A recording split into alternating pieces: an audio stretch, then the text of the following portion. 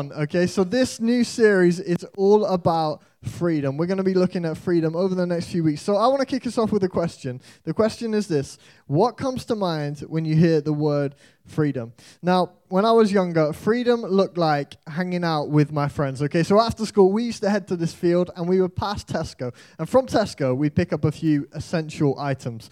What we would get, we'd get some sweets because we love sweets, right? We'd also grab a 17p bottle of what you call Tesco Value Cola, right?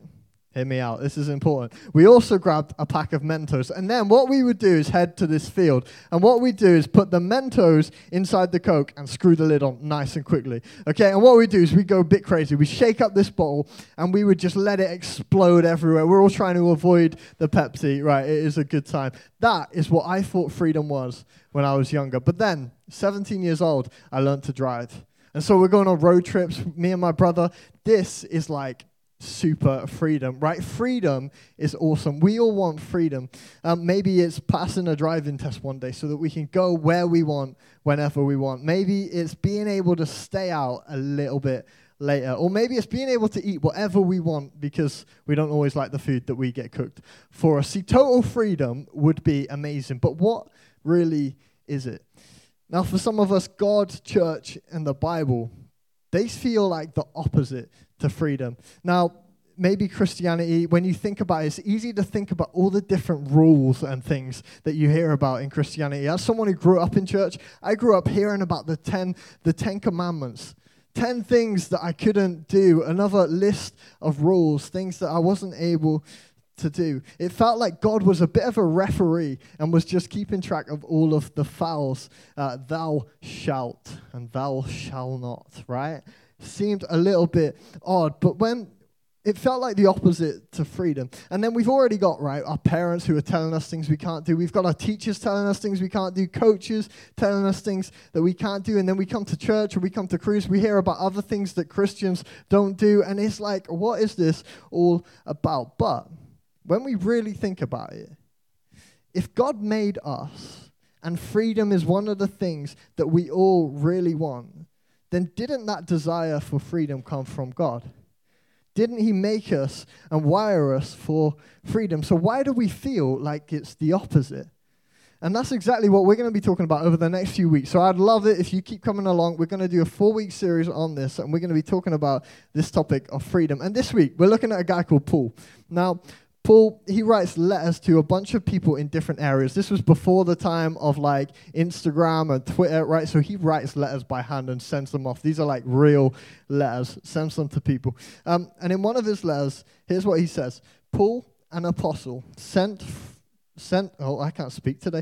not from men, nor by a man, but by Jesus Christ and God the Father, who raised him from the dead, and all the brothers and sisters with me to the churches in Galatia. A bit confusing, right? But he's saying he's sent by God. Let me tell you a bit of a background story on Paul. Now, Paul used to be a killer Christian, right? That's not really a cool Christian, right? He literally went around killing Christians. Okay, that was what he did. But then at some point, what happened was on this road, God met him, right? The resurrected Jesus met him, and he shows up in this big, like, light, and he shows up and he speaks to him. And then from there, Paul's life completely changes. He dedicates his life to telling people about the Jesus who he had discovered. And you can read about that. That's all true. It's in the Bible. You can check it out another time. But he wrote these letters to real people. It was specific to them and their concerns. It wasn't just addressed to a general crowd. It wasn't addressed to us today, but it's stuff that we can learn from today still. And so in Galatia, the place where he's writing to, he says he's talking about the tensions and around the Jewish rules, right? Originally, the Jewish rules were there for the Jewish people to make them stand out from other people. Bit of a side note, if you're a Christian in this room, Christians live differently. People should be able to tell you're different by the way that you live, by the way that you love. And that's not because we get all the rules right and do everything right. And it's because of some other stuff. Jesus changes us as we live for Jesus. But we'll get into that a little bit more a little bit later. But he's writing to these guys. And what had happened in this place called Galatia is the rules had become so important to those people that they excluded other people from experiencing being a part of God's community. And that was never what God intended for those rules to be about. And so he writes this to the Galatians. He writes, "It is for freedom that Christ has set us free." Those rules were about freedom. See, Jesus did what he did so that we can have what we need, real freedom, not about rules, not about being in good standing with God because of the good stuff that we've done, not about getting everything right all the time, but there was a different way to know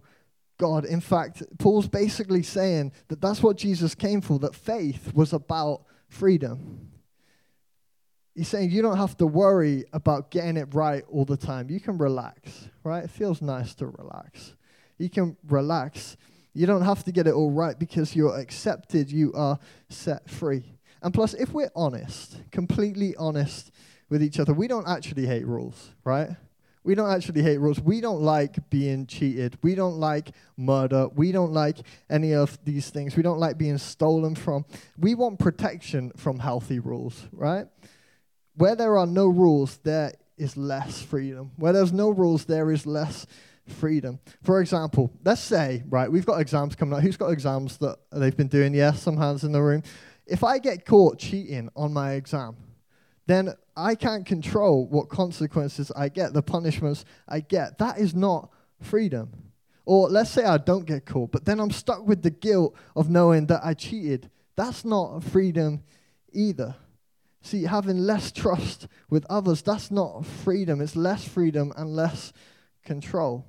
See, but because God loves us as a father, he has do's and don'ts. And they're not anything to do with our relationship with God. They don't get between us having a relationship with God. If you're a Christian here today, then you are seen in light of what Jesus has done when he defeated all of our mistakes. And so we can be seen and loved and know God in relationship with God. Today, if you're questioning what Christianity is all about, I want you to know that your do's and don'ts, the things you get right, the things that you get wrong, they're not a barrier to knowing God. That God loves you regardless, and he wants to know you himself. But we can partner with God to move away from the things that hurt us and away from the things that hurt other people. But we can also partner with God to move towards bigger and better lives. And those things that help us to do that, we can call them rules if we want to. But the way I see it is they're experiencing a reality that is better because of the choices that we make. And so rules, they show us the best way to live. They help us move to live in the way that Jesus lived, a way that is free from guilt and shame. Living by God's outlines is a more peaceful and exciting life, free from regret. And they can guide us away from things that result in us having less freedom overall.